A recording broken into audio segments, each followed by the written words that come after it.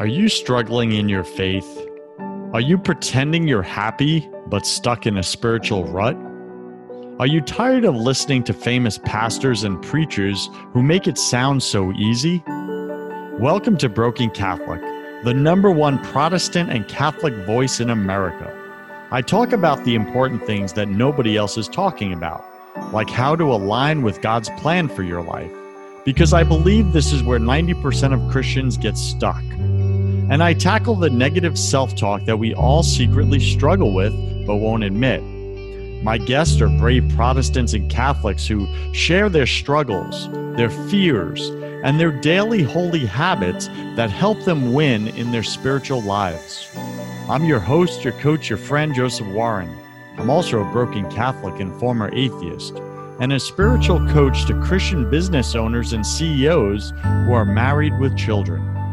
This show was created for you, the broken Catholic who's pushing to get your spouse, your kids, and yourself to heaven. Wherever you are in your spiritual journey, you're just one surrender prayer away. Today, my featured guest is Joe Farris. You can find him at joefarris.org. Joe Farris has been spending time with Catholic audiences all over North America for the past 25 plus years with a consistent message of inspiration and hope. And oh my gosh, don't we need it now, BC Nation. He has a reputation for being incredibly easy to work with and has been called an eclectic blend of storyteller, comedian, and motivator. His most important work is 28 years of marriage to his wife, Ashley, and his 6 incredible children. So Catholic, right? He also now has 2 daughter-in-laws. Congratulations. And Joe, just a little bit about me. God just blessed my family with a baby boy. So I just had my first son this week. Actually, last week, sorry.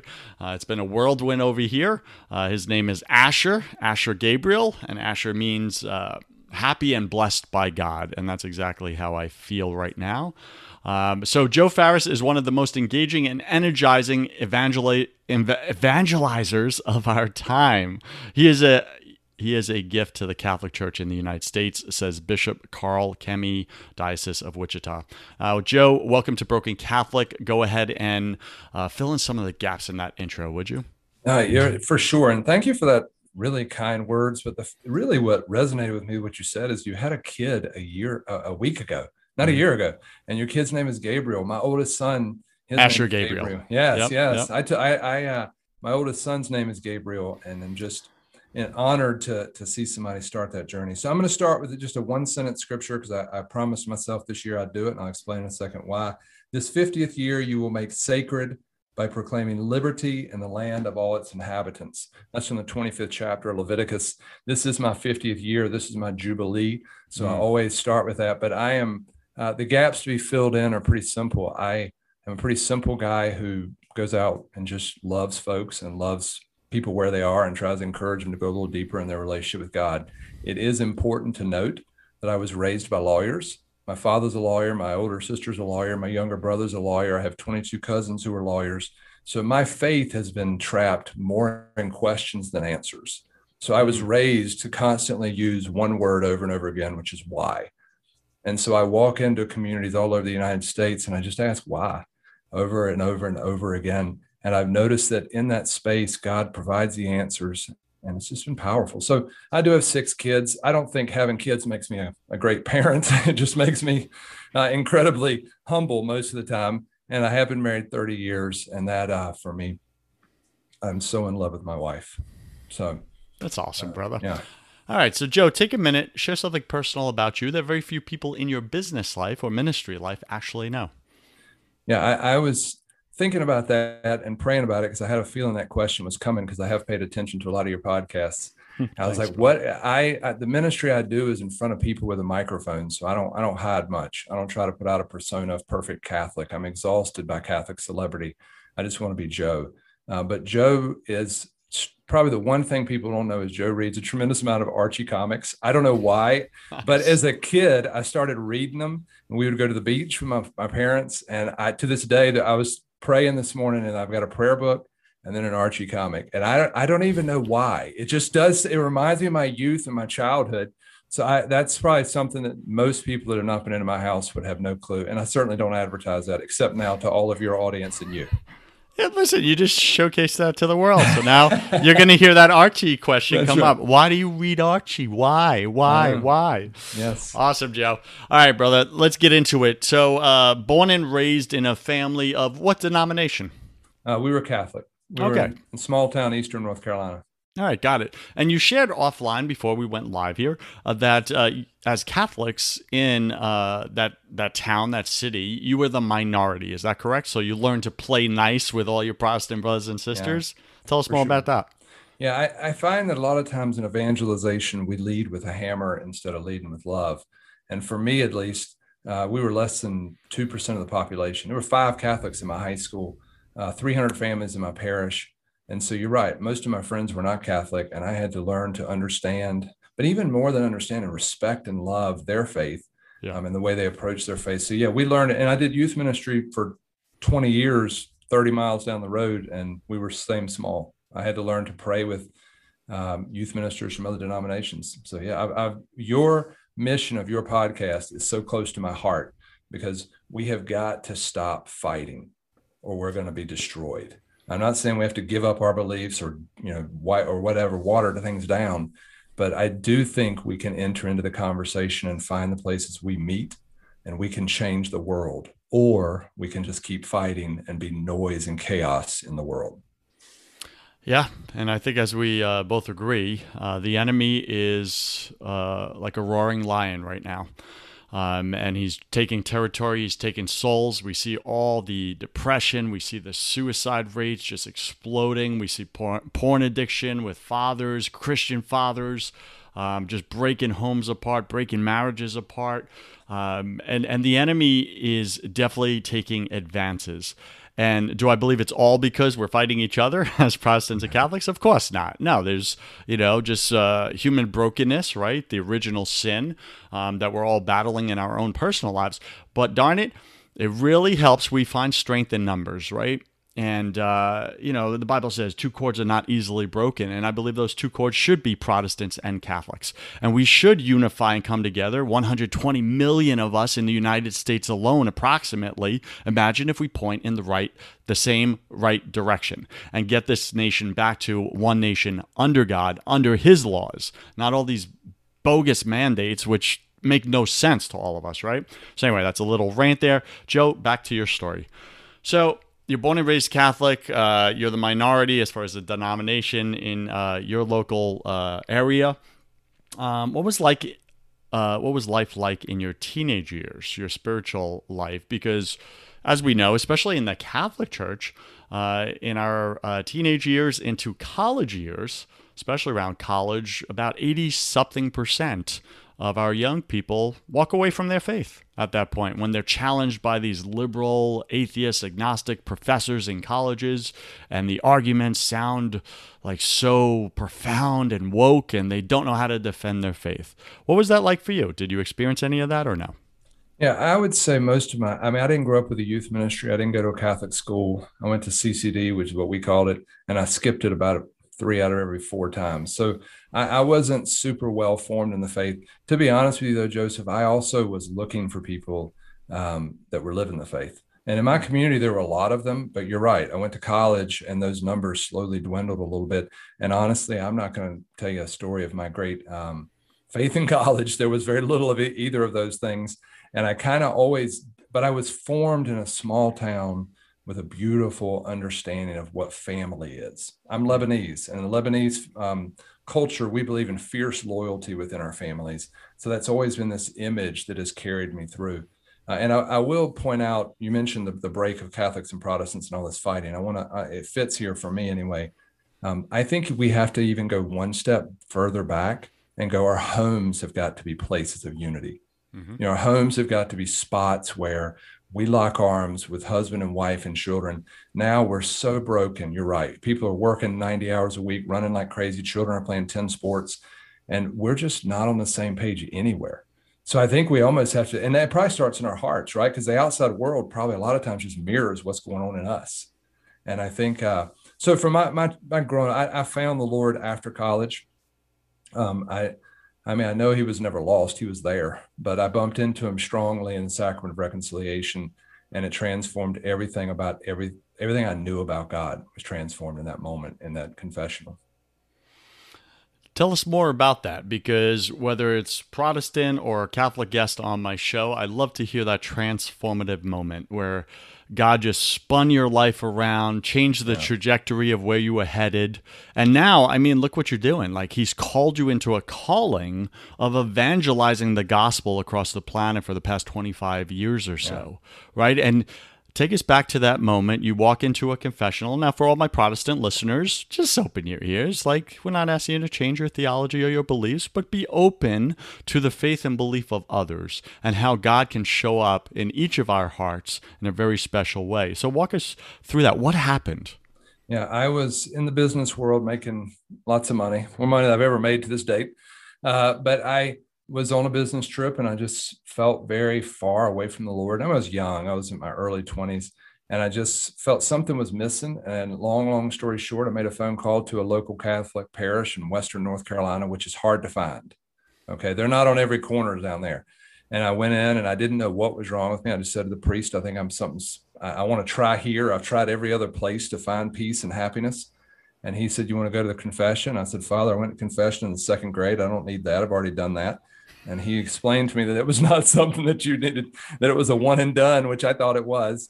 And I poured my heart and soul out to this man, and I braced for him to tell me how bad and ruined and broken, to use your word, I was as a human. And he extended to me the mercy and love of God. And I honestly, one of the questions I ask myself every morning when I pray is, who is God? And I think my image of God prior to that was almost like a scorekeeper who kept report cards of my daily life and beat me up at the end of every day. And I didn't want to worship a God like that. And I remember that moment in the confessional where he said to me, God has not only forgiven you, Joe, but he has forgotten. You're the one holding on to this stuff.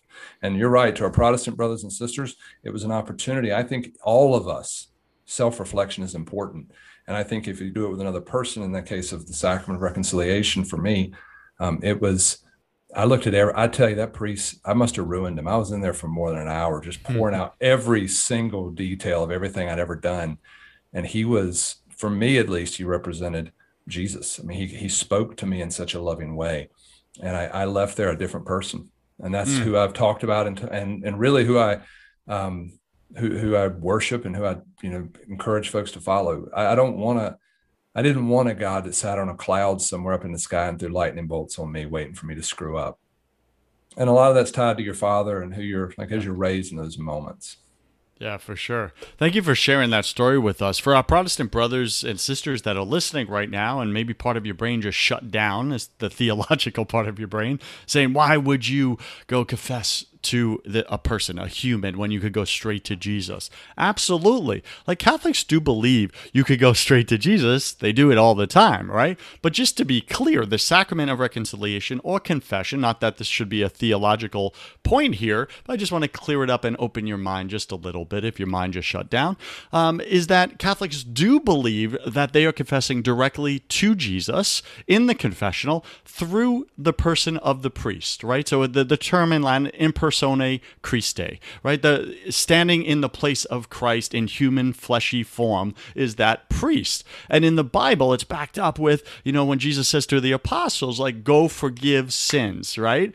What sins you held bound are held bound. What sins you release are released. And he gives his apostles, the early priest, the first priest, the authority of himself to forgive those sins, right? In his person. They're in his person. He's going to the Father. So just to be clear on that, Catholics do not believe that the priest, the human, is forgiving their sins by any means. They believe it is Jesus himself through the authority of the apostles passed down to all the priests, including that man standing right in front of them in that confessional. So that's a little mini lesson of what Joe experienced. That's why God's healing power came in and released all the heaviness, the burden, the yoke of the world that was weighing him down and stealing his peace. Amen. Joe, is that an accurate way to say it? That's a much more articulate way and theological way to explain exactly what happened.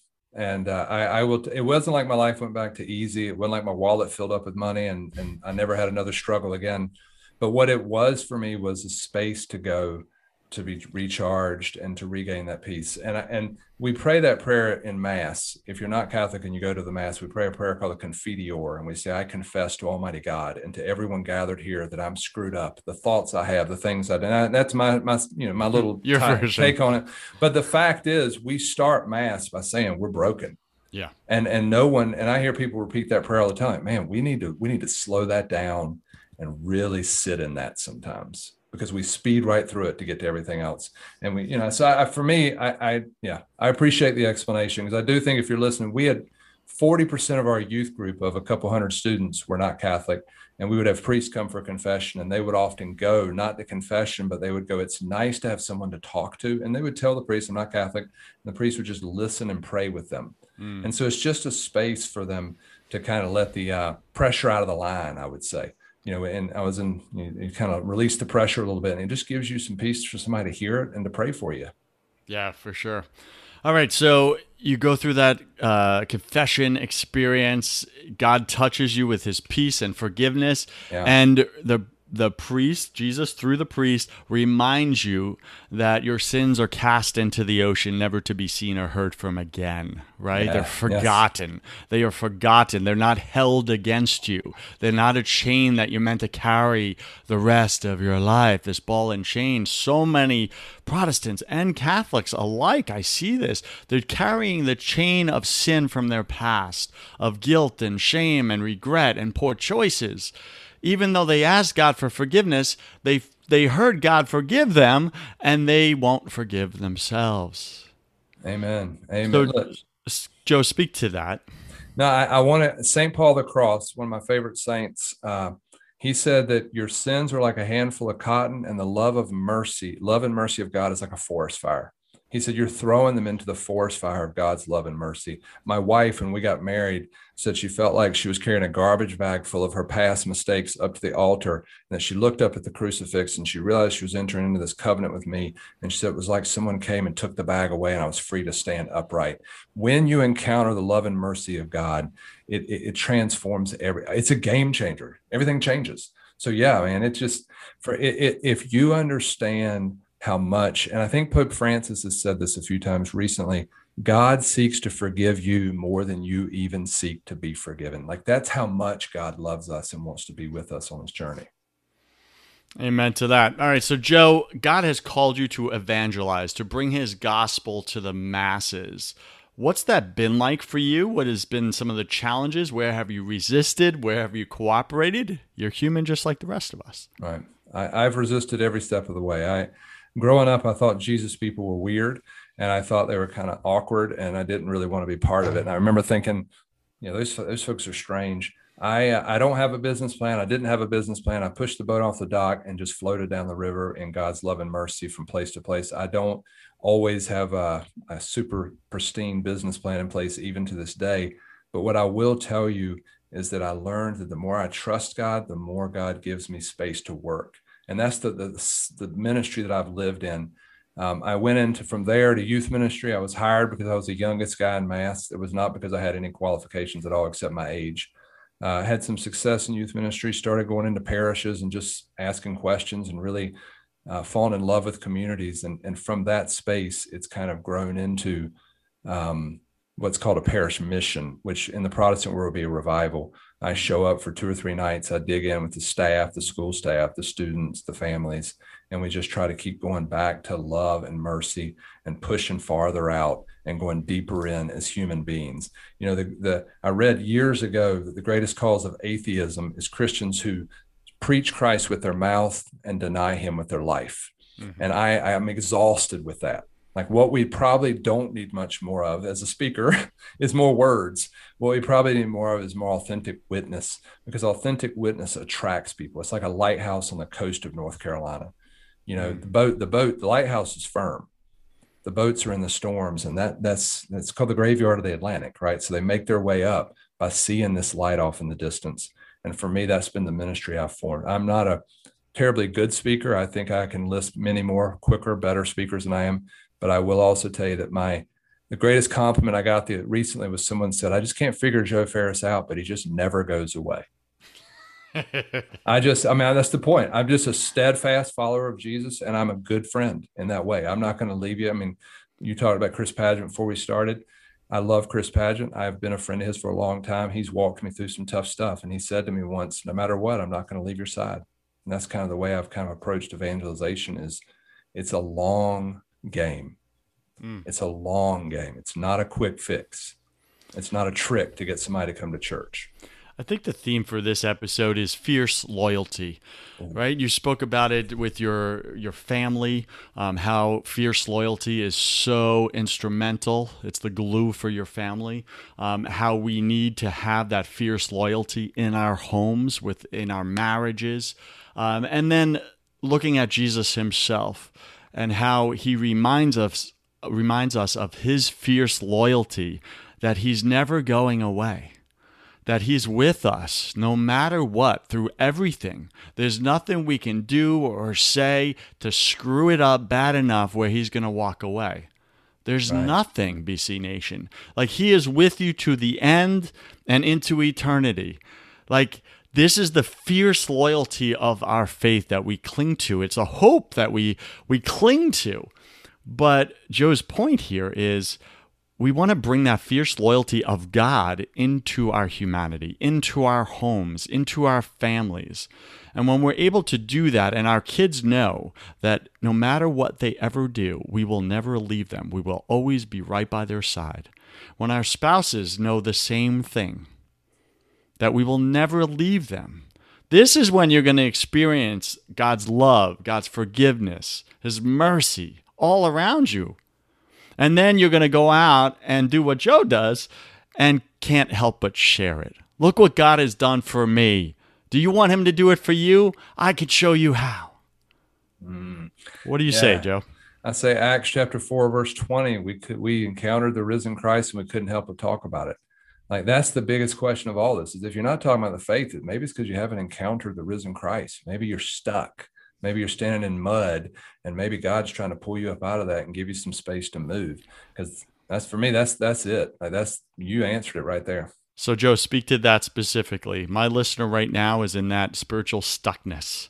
What do they do next? What's the next right move? Yeah, next right move is always, at least for me, has always been to be even more still than you've been, even more quiet than you've been, and to let God, let him to make the move in my heart. You know, I've learned that we have a lot of noise around us, and quiet for me is the answer to all of it. Stillness, slowness. It's funny as we live in this urgent world, and I'm telling people to slow down. We live in this craziness of the world. I'm like, no, just sit in it. Don't run from tension, sit in tension. Okay, be there, because what will happen is when you allow that and when you accept it instead of resisting it so much, God finds his space. We are called as people to protect, not to provide. God provides. And I think it's a confusion sometimes in Christian circles. You know, God's going to, I need to work hard. You do need to work hard, but I don't think you have to spend your whole life doing provision, because I think the fact of the matter is you're denying the maker from providing. He's not going to provide always for your wants, but he will provide for your needs. I'm living proof. I lived 2 years as a full-time missionary with 6 children. We sold and gave away everything we owned 10 years ago. Like, I am fully aware that God provides in those moments, because I've been called crazy for this faith I have. Amen to that. Thank you for that, Joe. All right, Joe, welcome to my favorite part of the show. Welcome to the confession round. Oh, gosh. I'm going to ask you 10 quick fire questions. You'll have about 3 seconds to answer each. Don't overthink it. It's just for fun. Are you ready, sir? I'm always ready. All right. What's your favorite thing about God? Mercy and love. Oh, mercy and love. Yeah. What's your least favorite thing about God? Forgiveness.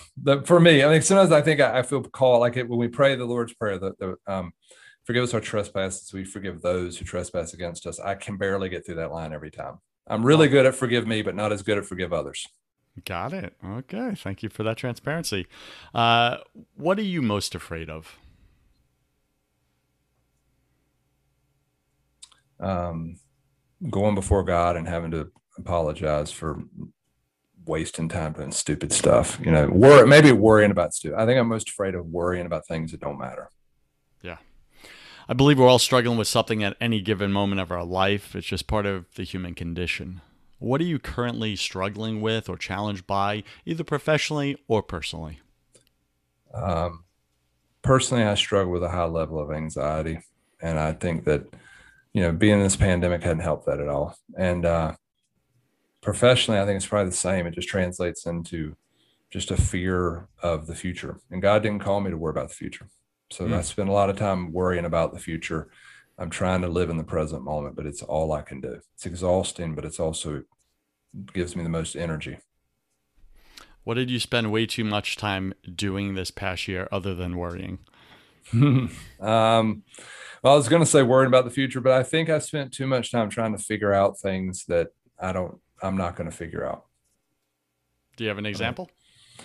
Well, I mean, I think we all got probably inundated with, we just all became Google doctors. And I think for me, I just spent too much time trying to manage this thing by Googling it and every week getting a new understanding. The work I do is in travel. I mean, I think, so I think I spent way too much time doing that and probably should have just trusted the experts and trusted the Lord and moved forward. There you go. What secret fear do you have about people? I think I desire to be liked. And I think I spend a lot of time trying to be liked. Got it. What do you wish you had learned sooner about God? I hate to keep talking about mercy and love, but I think had I known that earlier, I probably would have made different decisions. Yeah. So I would say mercy and love. Same for me. Yep. What's a new habit you want to create, Joe? I would like to continue to cultivate silence in my life. For sure. What's a bad habit you want to break? I was called recently a negative framer, and I want to be careful that I don't frame situations. I just want to learn to receive information for what it is instead of putting my slant on it. Pick 3 words to describe who you are now. I'm healthy, finally. I am happy, finally. And I think I'm strong. Nice. And pick 3 words to describe who you were before you completely started trusting God with every part of your life. I was unhealthy, weak, and probably more than the first 2. I was sad. So I wasn't happy. I mean, I know I took the 3 words and just reversed them, but that's the truth. Those are the 3 things that have changed it for me. Yeah, I get it. And last question, Joe. If you could come back to life after you died and look your family and friends in the eye and give them only one piece of advice about everything, all of it, what would you say to them?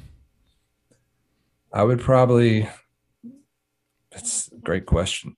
I'd probably have to say to them, focus hard on the present moment, slow down and love each other deeply and live deeply in each other's stories and live hard, mercy and forgiveness. And any final wisdom? What's the one thing you want my listener to know about God's fierce loyalty for them? Yeah, I think for the person listening right now who's tired, frustrated, exhausted, or anxious, lonely, I think I would just say to you, create space in your life for God to speak into that. Don't run from it, actually move toward it.